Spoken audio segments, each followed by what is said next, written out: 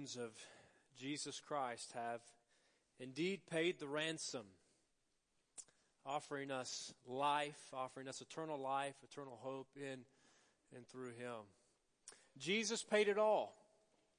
All to Him we owe. I'm convinced that every follower of Christ, everyone who understands that truth, every Christian, every committed Christian to Christ wants to live a life that is pleasing to God. Wants to live a life that honors His name. Wants to bring glory to His name. In fact, I think that all of us want to hear the words that the Master told the faithful servants in the parable. Well done, good and faithful servant. And the Bible does teach that indeed we will give an account of our life to God on Judgment Day. Now we know because of the sacrifice of Christ, the substitutionary sacrifice of Christ, His death in our place, that we will not receive judgment on that day, for all those who know Christ have been cleared of guilt, have been exonerated, have received the innocence of Christ, been washed clean by the blood of Jesus Christ. Nevertheless, God's Word does teach that we will give an account for what we have done with our lives. A day of rewards, a day of recognizing whether or not and to what extent we have lived our lives for the glory of the Lord.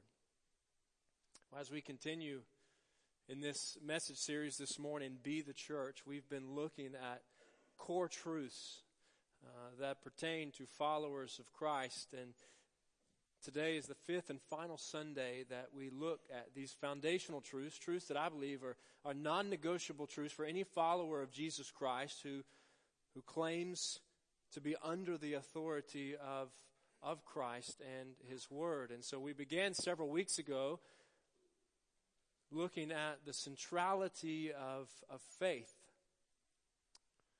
the importance and the necessity of salvation by grace alone, through faith alone, in the Lord Jesus Christ alone. And from there we talked about the necessity and importance for followers of Jesus to live lives of worship. We talked about the importance of belonging to the church, to Christ's church, to being part of His church.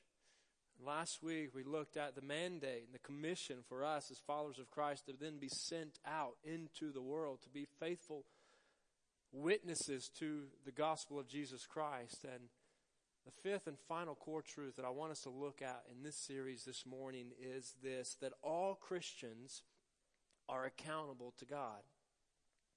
All Christians are accountable to God for how we live, how we walk, how we conduct ourselves in this life. But as always, don't just take my word for it. Let me invite you to open God's Word with me to 1 Timothy chapter 4.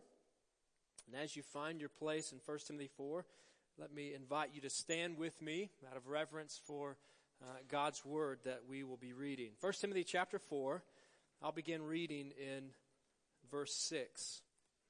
1 Timothy chapter 4, verse 6, Paul writes to young Timothy these words. He says, "If you point these things out to the brothers and sisters, you will be a good minister of Christ Jesus, nourished on the truths of the faith and of the good teaching that you have followed. Have nothing to do with godless myths and old wives' tales. Rather, train yourself to be godly. For physical training is of some value, but godliness has value for all things, holding promise for both the present life and the life to come. This is a trustworthy saying that deserves full acceptance. That is why we labor and strive, because we have put our hope in the living God, who is the Savior of all people, and especially of those who believe." Verse 11, "Command and teach these things. Don't let anyone look down on you because you are young, but set an example for the believers in speech, in conduct, in love, in faith, and in purity.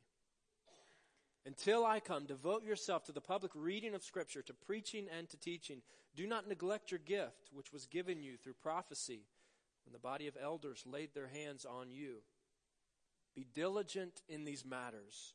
Give yourself wholly to them, so that everyone may see your progress. Watch your life and doctrine closely. Persevere in them, because if you do, you will save both yourself and your hearers. Please join me in prayer. Father, we do pray now that as we've read your word and we seek to rightly understand it, to interpret, to apply the truths found here to our lives as your people, Father, we desire that your Spirit lead us in that process. So lead us now, speak to us, be glorified in us. And it's in Christ's name we pray and ask these things. Amen. Well, you may be seated. Well, the context of this particular letter, this first letter that Paul wrote to young Timothy, Paul writes to instruct Timothy in some pastoral matters. He writes to give him some pastoral guidance and some pastoral mentoring. And I think he writes to give Timothy a message that Timothy is probably not that excited about hearing. Because he tells Timothy, and we read this in chapter 1, verse 3, to stay where he is, to stay in Ephesus. Meaning that perhaps at some point Timothy wanted to leave Ephesus. He wanted to move on from that place. But Paul writes to Timothy and says, no, you stay in Ephesus and straighten out the situation there. There's some false teaching that has been spread and is spreading among believers who are part of the church in Ephesus. And so Paul writes to Timothy saying, as a young pastor, stay there, teach the truth, command these things, straighten out what is happening. So there's a lot of pastoral wisdom found in this letter. That's why it's known as one of the pastoral epistles. I think our passage, at least in part, addresses questions like, what is the role of a pastor?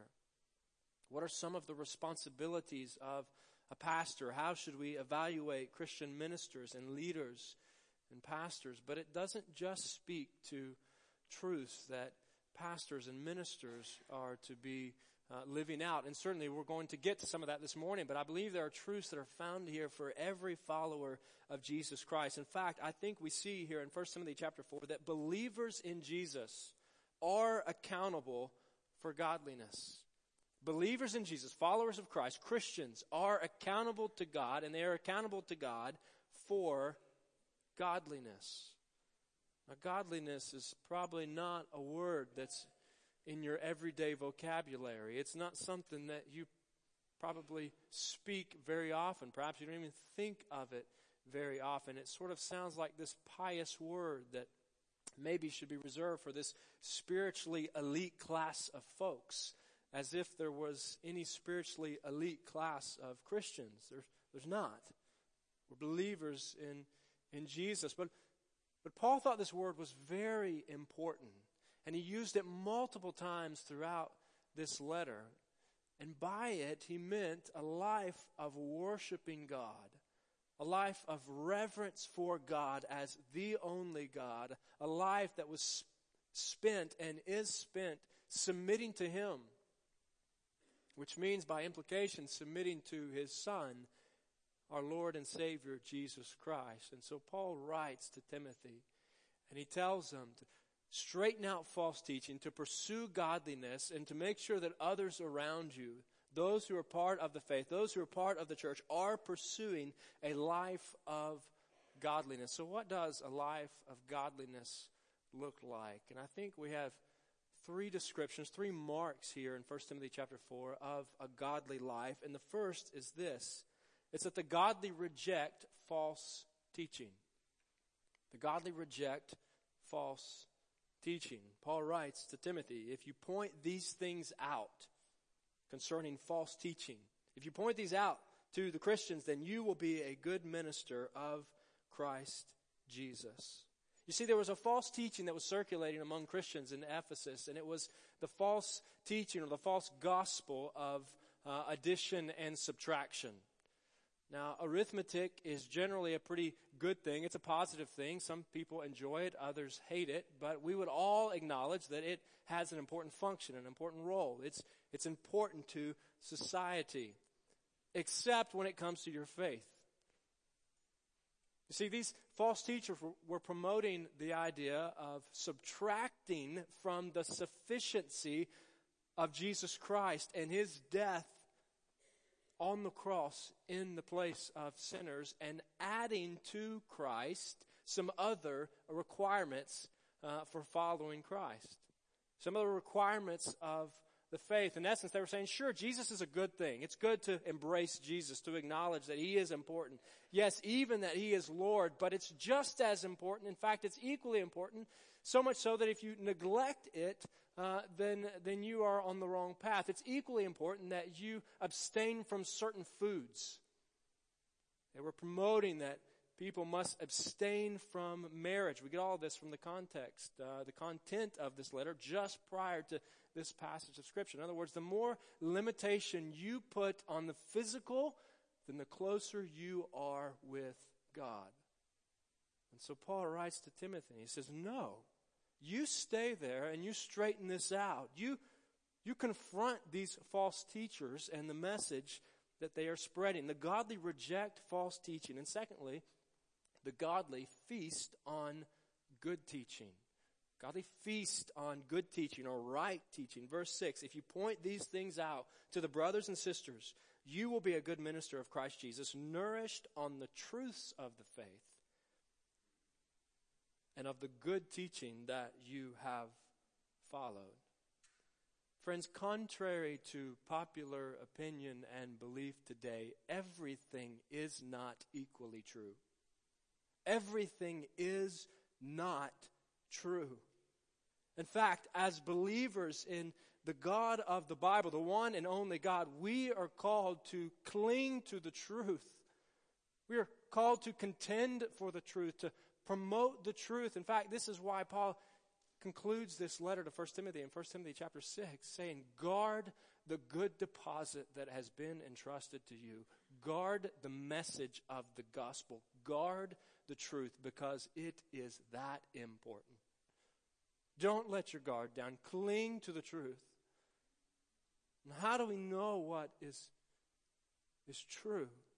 How do we know what is God's truth? Well, we open up his word and we see. And we submit to his authority and we claim his word as the true word, as the right word, even when it's uncomfortable, even when it's not what we would come to on our own, but we submit to it because it is the word of God.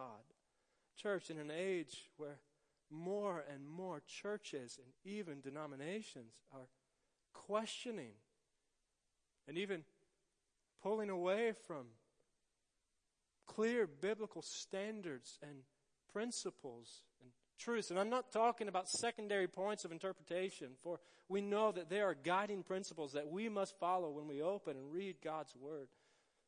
But in an age of moral relativity and social Christianity, church, let's be followers of Jesus Christ who submit to the word of God and who live out the truths of Psalm 1, where the psalmist said, blessed is the one who does not walk in step with the wicked, or stand in the way that sinners take, or sit in the company of mockers, but whose delight is on the law of the Lord, and who meditates on his law day and night.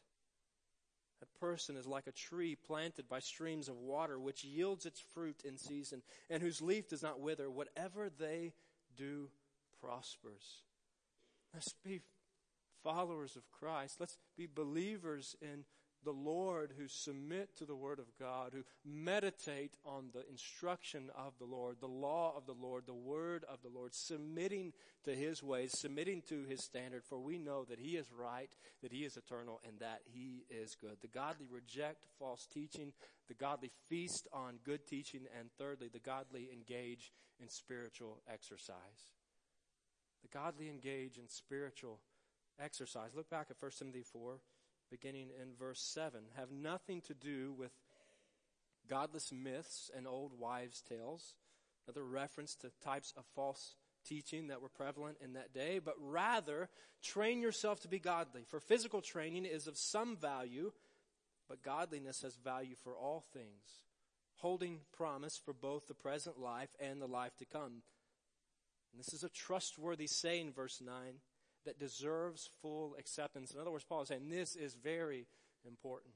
I want to ask a question of you this morning. How many of you take spiritual training or spiritual exercise as important as you take physical exercise?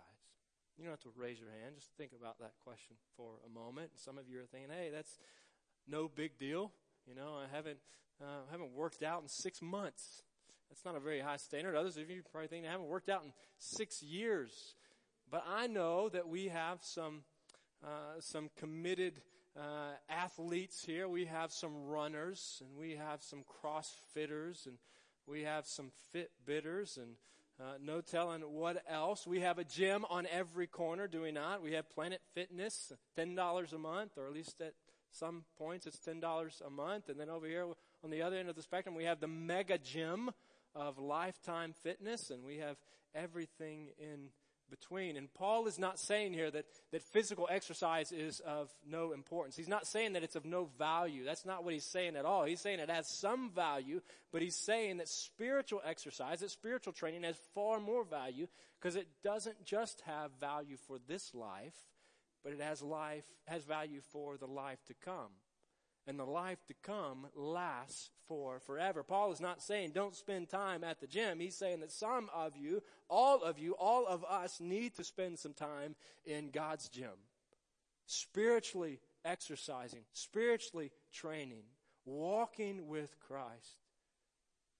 And not only is that more important than even physical exercise, but it's far more satisfying to know and to walk with and to fellowship with the God of the universe than it is to run a 6-minute mile, or to bench press 300 pounds, or to lose 6 inches off of your waist.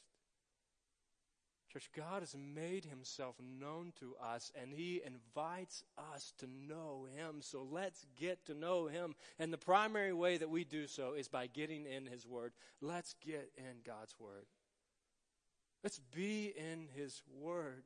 He has not left us in the dark. He has revealed himself to us, and he desires to be known by us. So let's get to know him, for he is good. I dare say that everyone gathered, or just about everyone gathered here this morning, knows of Billy Graham, famous evangelist of the 20th century, but I dare to venture that far, far fewer folks know who Dr. Nelson Bell is. Dr. Nelson Bell is Billy Graham's father-in-law, a man who devoted his life to medical missions, a doctor who had a 400-bed hospital in China that he often manned himself, and said that Dr. Bell would wake up at 4:30 every day and spend 2 to 3 hours with the Lord in the Word of God before engaging in the tasks of the day. The reality is that none of us are too busy to spend time with the Lord. In fact, we need desperately to spend time with the Lord, opening his word, hearing from him, communing with him, fellowshipping with him. And church, know that I'm right there with you on this. I was preparing for this week. I felt convicting of God's Spirit, nudging me to more and more time in God's word each day. God has made himself known to us. He desires to be known by us. He desires us to know him and to walk with him. So let's engage him through his word. Let's get in his word. Believers are accountable to God for godliness. And in the final verses of 1 Timothy chapter 4, I think we also see some more specific responsibilities as they relate to Christian ministers and leaders, and especially pastors. And the first of those is this, that the Christian minister is accountable for a faithful ministry of God's word.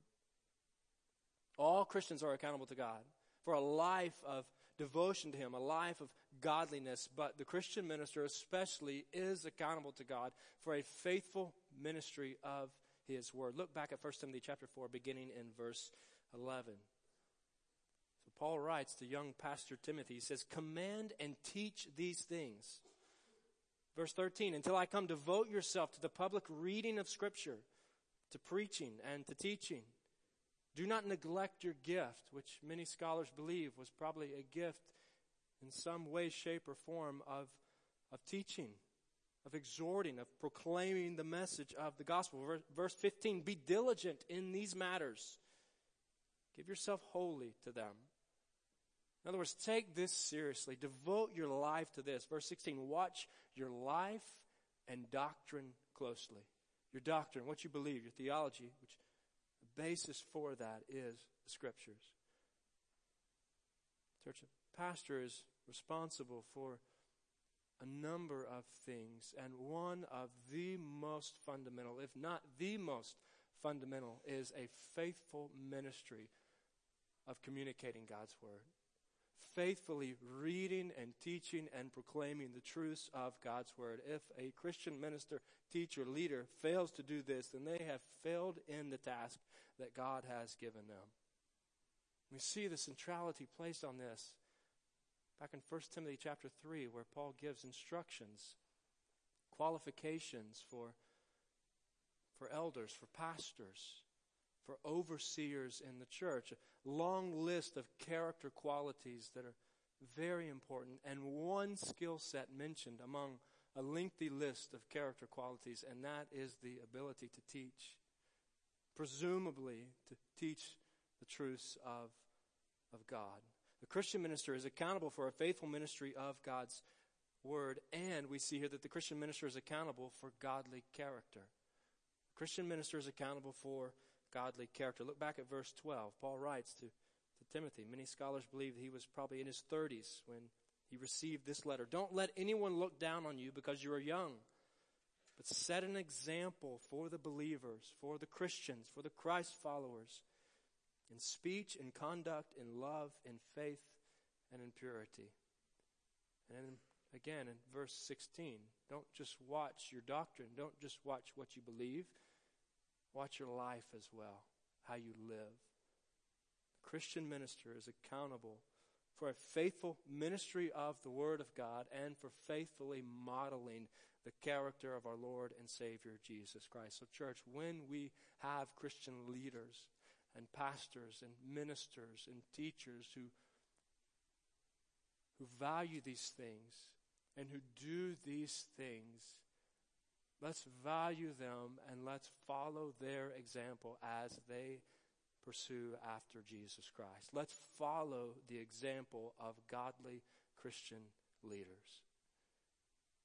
Christian leaders are called to faithful ministry of the Word and faithful ministry of living in light of the truths of God's Word with a character that honors Jesus Christ. So let's follow their example, and when they are living in this way, let's follow the leadership of godly Christian leaders as well. Let's follow the example of godly Christian leaders, and let's follow the leadership of godly Christian leaders. The reality is that God's design for the church is a beautiful thing.